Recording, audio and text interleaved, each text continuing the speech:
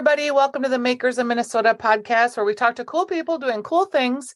And there's been a lot of cool things in the THC space lately, particularly as it comes to beverages. And I'm here with Ryan Petz today, and he is the co-founder of Fulton.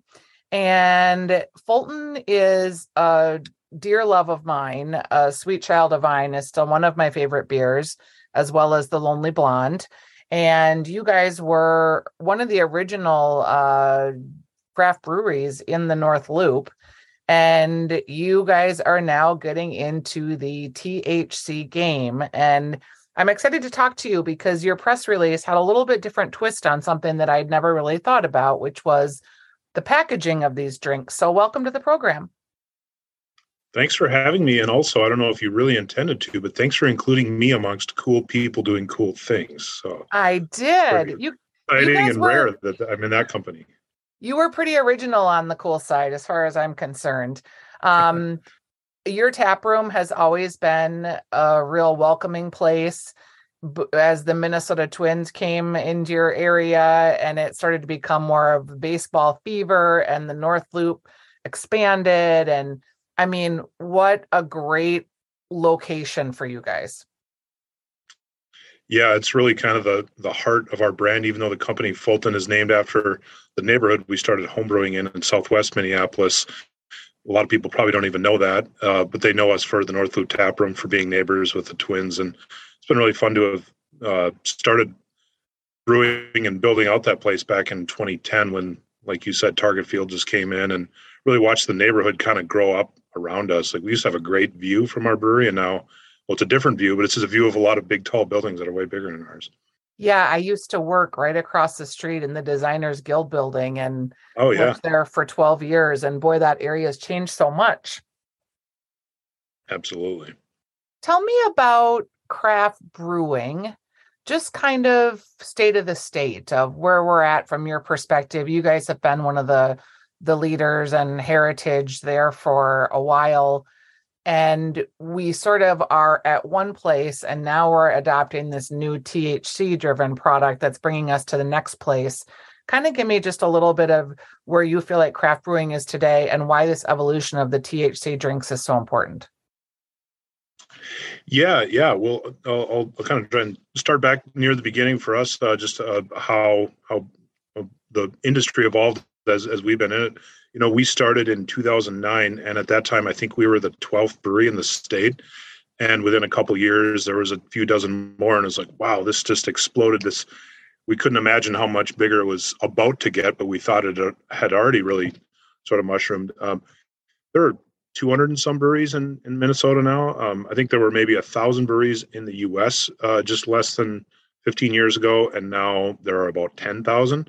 So we were at Fulton very fortunate to have, I won't say we saw it coming, but we started right as that wave was really starting to happen. And so we were able to be a big part of that here in the state. And it's been a lot of fun. It's been an incredible learning experience to see how not just our industry, but people who occasionally enjoy beer or are beer enthusiasts have really kind of grown along. And years ago it was like we had to tell people what craft beer was. Now everybody knows and what it is and has opinions on it, has a favorite brewery in their neighborhood. So it's really evolved so much. And along with that, I mean, I think it's great as a consumer and an enthusiast of beer, which I'm definitely still count myself among those two, to have really all the options you could ever ask for at a lot of liquor stores and a lot of bars and restaurants, not just a handful like it was 10 or 15 years ago.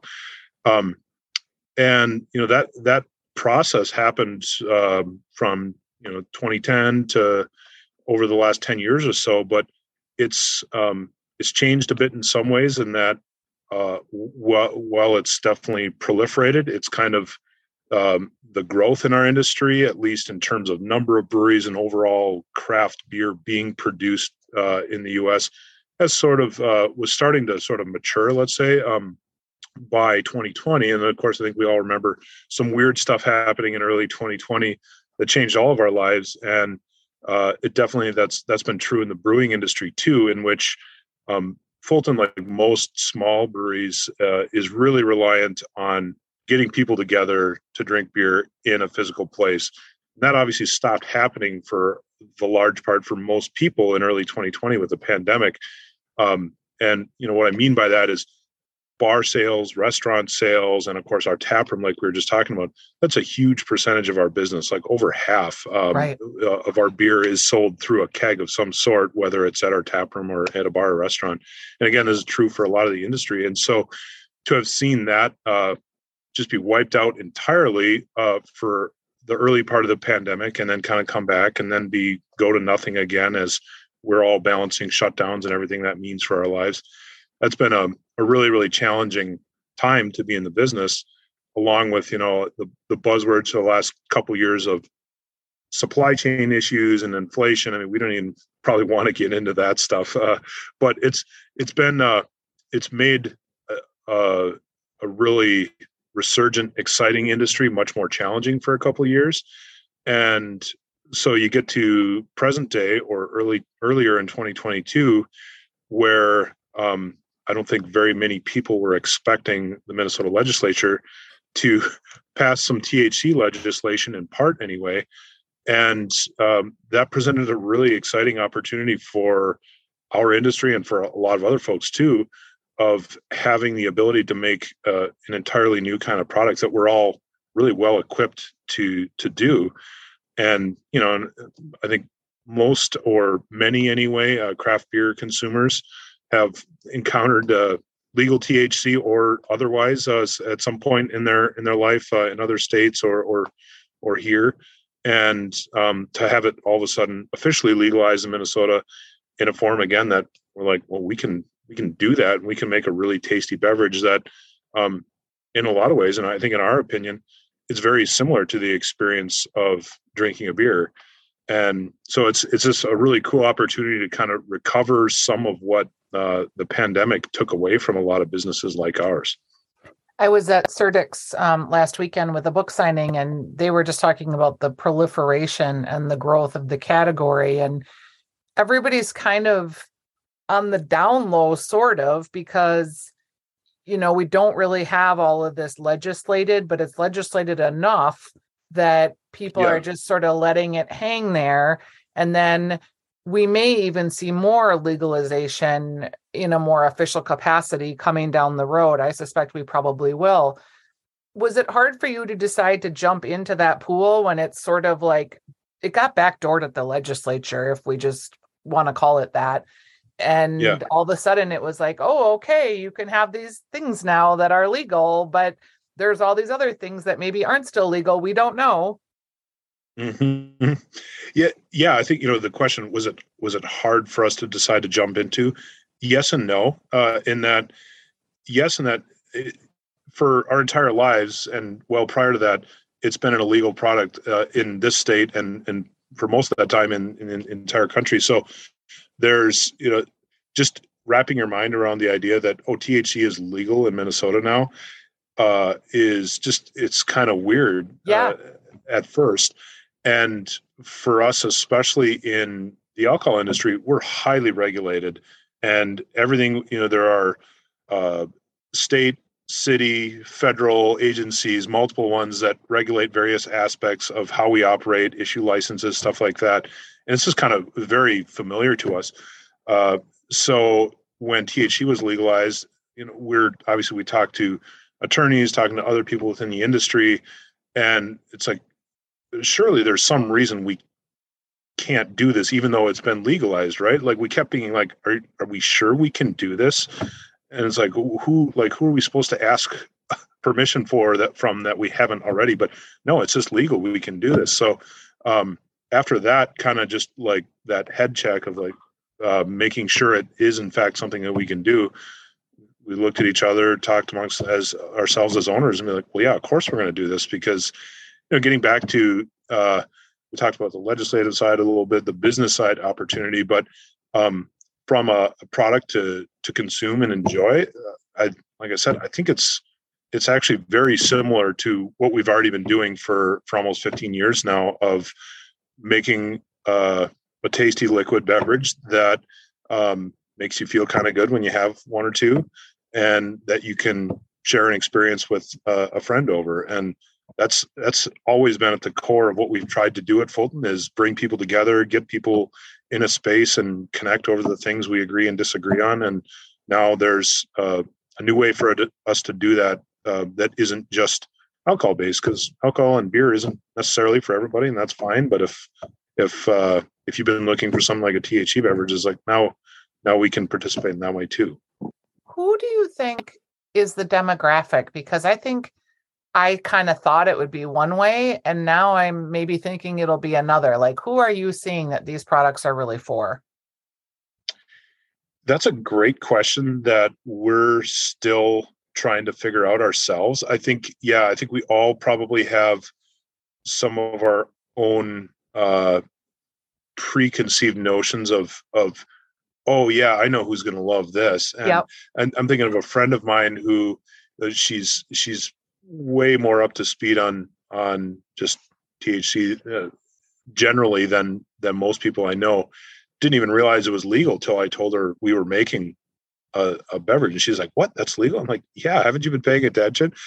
And meanwhile, there are other people who you wouldn't expect at all. I heard a story from somebody else who's kind of in the business now saying, "Yeah, there was at an event recently, there was an 80-year-old woman who came up to us saying, 'I'm so glad you're making this now. I haven't had a dealer for 20 years.'" And so it's like, they didn't expect her to come up and say that to them either, So yeah. I think it's a wider demographic than a lot of people expect. So yeah, because I think, in my mind, I was like, oh, young people, because that's who, goes to a tap room, and not even, but then like I was talking, and it's like, oh no, it's kind of the 50 and 60-year-old people that are really into it.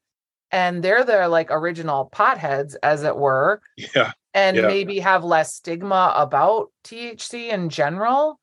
And then there's like this whole pool in the middle, which I guess I'd put myself in this pool. Like, we came of age in the Nancy Reagan years where she told us to just say no, or we were going to end up, picking scabs in a closet.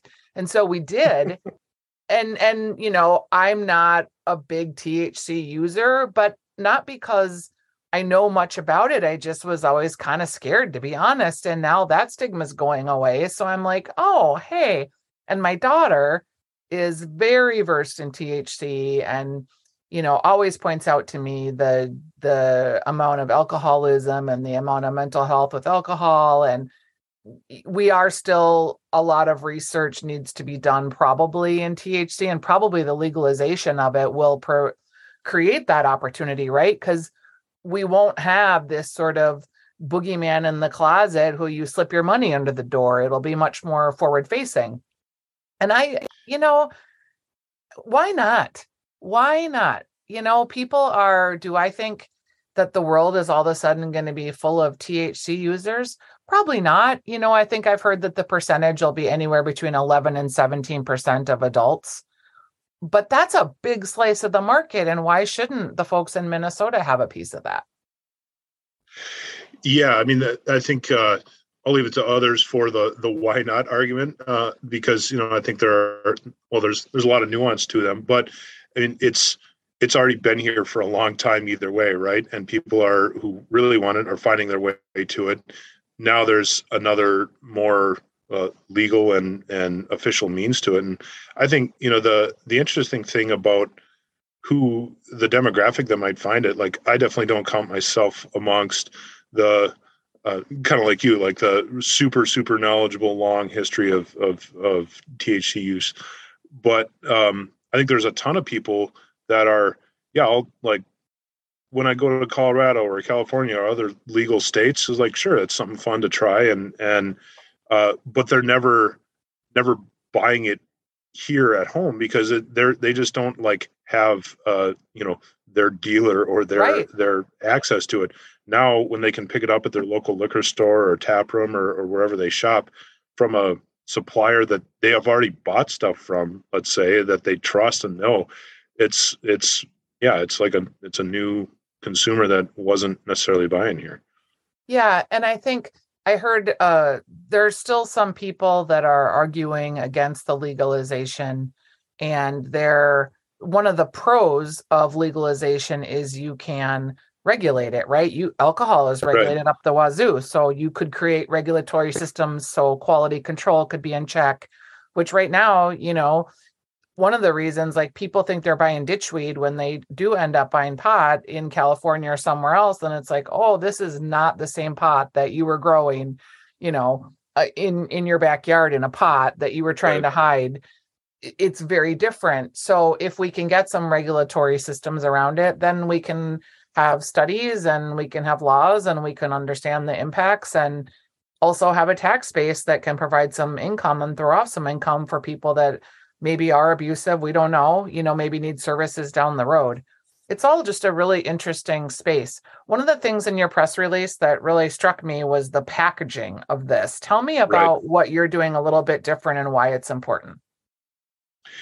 Yeah, so we have a little tagline that's right on our packaging saying that grass is better in glass, or grass belongs in glass. And so we use glass bottles for our THC beverages. Right now we have a lime flavor out, and we're also coming out with a blood orange flavor. And yeah, you're right. Normally we don't talk about the packaging as one of the selling points with our beers, for example.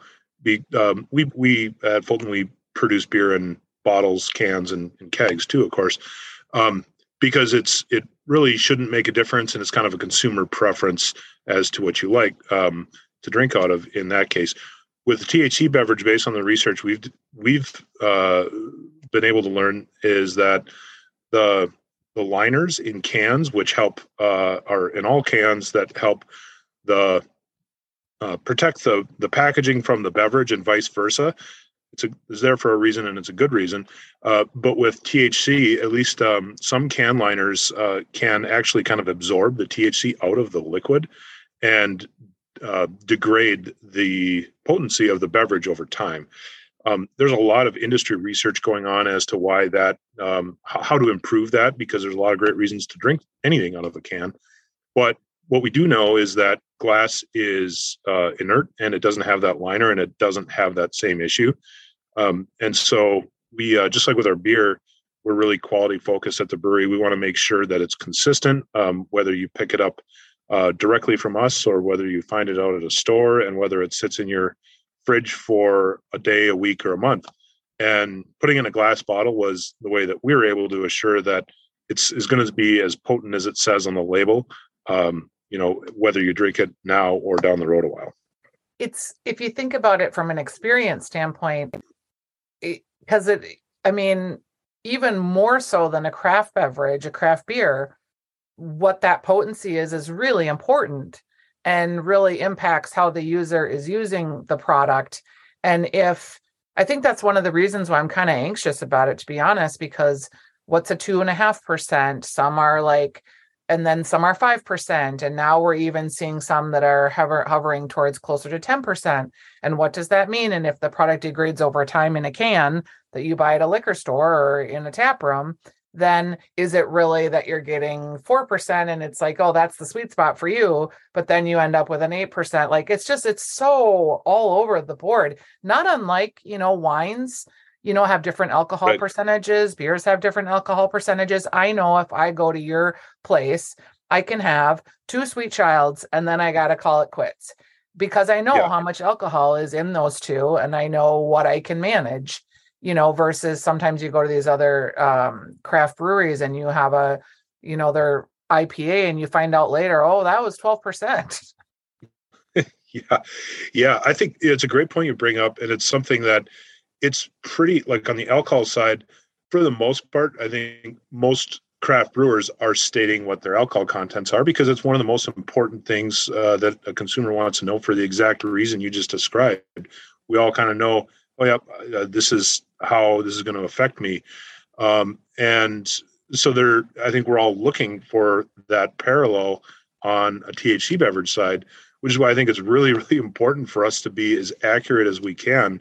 Because, again, using the parallel to alcohol, I think it'd be crazy for us to sell you a beer that was 5% alcohol today and 2% in 2 months from now. Yeah. That doesn't happen with alcohol, but that is exactly what can happen on the milligrams of THC side over time if it's not packaged and cared for correctly. And so I think, we want to be a leader in this new part of the industry and be able to deliver exactly what you expect from the product. And it's concerning. Obviously, nobody wants to get shorted on, if they try it and they're like, oh, I didn't even feel anything, and I had 2 of them. On the other hand, it would be concerning if people are drinking some that are maybe less than advertised, and then thinking, oh, I can have this many of these, and then they try another one that isn't less than advertised, and it really knocks their socks off. And that we just want to stay away from that issue. Yeah. And I think that happens too in the gummy world, or chocolates or edibles in general. Mm-hmm. I feel like they're really accessible for people, but you also hear the kind of wild stories of like, the person who's catatonic on the couch for three hours because they ate a full chocolate bar and didn't realize. Right. So there's some of those funny stories. In terms of access, like, can people get this in the tap room right now? And are you selling at liquor stores yet? Yeah, so we are selling in our tap room right now. It's only been out for about a week and a half. And both you can have them there while you're present, or take a 6-pack to go. We're selling it through distribution now too. And that part really only started last week. So I couldn't even tell you where to get it if you asked yet. I wish I would be able to. But so liquor stores are picking it up. And then, over time, definitely, because unlike beer, it's not limited to being sold in as many places with a liquor license, for example. So I think over time, we hope to be able to find it at a wider array of locations. Yeah, like you could be at a yoga studio or a wellness retreat, or, a coffee shop, Right. If you think about places where people go to relax, bookstores. It's it's cool in that it opens up this whole new way of thinking about it. I wrote a cookbook that has kind of a North feel to it. And so bookstores obviously sell cookbooks, but also like all these Northern, Swedish, Scandinavian stores are also picking it up. It's like, wow, I have this whole other market I didn't even really think about. Right. Yeah. And I think that's something it's just definitely kind of an exciting opportunity and change of pace. Getting back to what we were talking about earlier with how our overall craft beer segment in really the country, but in the state too, has kind of like not plateaued, but it's kind of feeling like, okay, there's just less new opportunity out there than there used to be. And then all of a sudden this opens up and it's like, wow, there's all kinds of not only just a new product, but new channels for delivering that as well. So it's really fun. You wonder too, I am sure this is going to come, but people that just specialize in THC beverages that aren't brewers necessarily, or I'm sure we would see the mixture of distilleries getting into the game at some point. Yeah, I think, I haven't even probably thought as far forward as I should have on that, but it's not necessarily limited by any means to breweries. One advantage that existing breweries have is packaging equipment and know-how and personnel are all really important and hard to come by. So on the beverage side, at least, breweries are really well set up to do it. Even distilleries, even though they're beverage too, they don't package in quite as high a quantity. So it's a little different for them, but they certainly could do it and probably already are for all I know. Yeah. But and then on the food side too, I think it'll be really interesting, like bars, like you said, and so on. What is happening at Fulton with food? You have the Airstream out there. Is it just in-house now? Is it rotating? Yeah. So we actually, we built a kitchen inside the tap room now. We don't have the Airstream out in front there anymore. So we have a fully functioning kitchen back there. We've got a great menu. We're kind of just about to turn it over for the season to some more winter seasonal appropriate stuff. But like over the summer, it's kind of a heavily taco and sandwich option. But yeah, we have great kitchen staff, super tasty stuff, obviously built around pairing with beers, although now I suppose we might need to have a little bit of a munchy forward menu too. Yeah, I mean that's kind of why I asked it. It leads Yeah. itself to this whole other realm of food too. Yep. Well, it's been a while since I've eaten with you guys, so I'll have to make sure that I stop down and visit. Please do. Yeah. Let me know when you're coming. It's great to meet you, great to talk to you. Congratulations for being one of the first movers in this space. It's going to be really interesting to see the innovations, and I enjoyed meeting you and I've been a big fan, so I'll be curiously watching to see what happens here over the next couple of years as we really get full on into this space. Good luck. Yeah. Well, thanks much. And yeah, thanks for your time. It's always great to Okay. chat. We'll talk All soon, right. Ryan. Thanks. Yep. Bye-bye. Take care, Stephanie. Bye.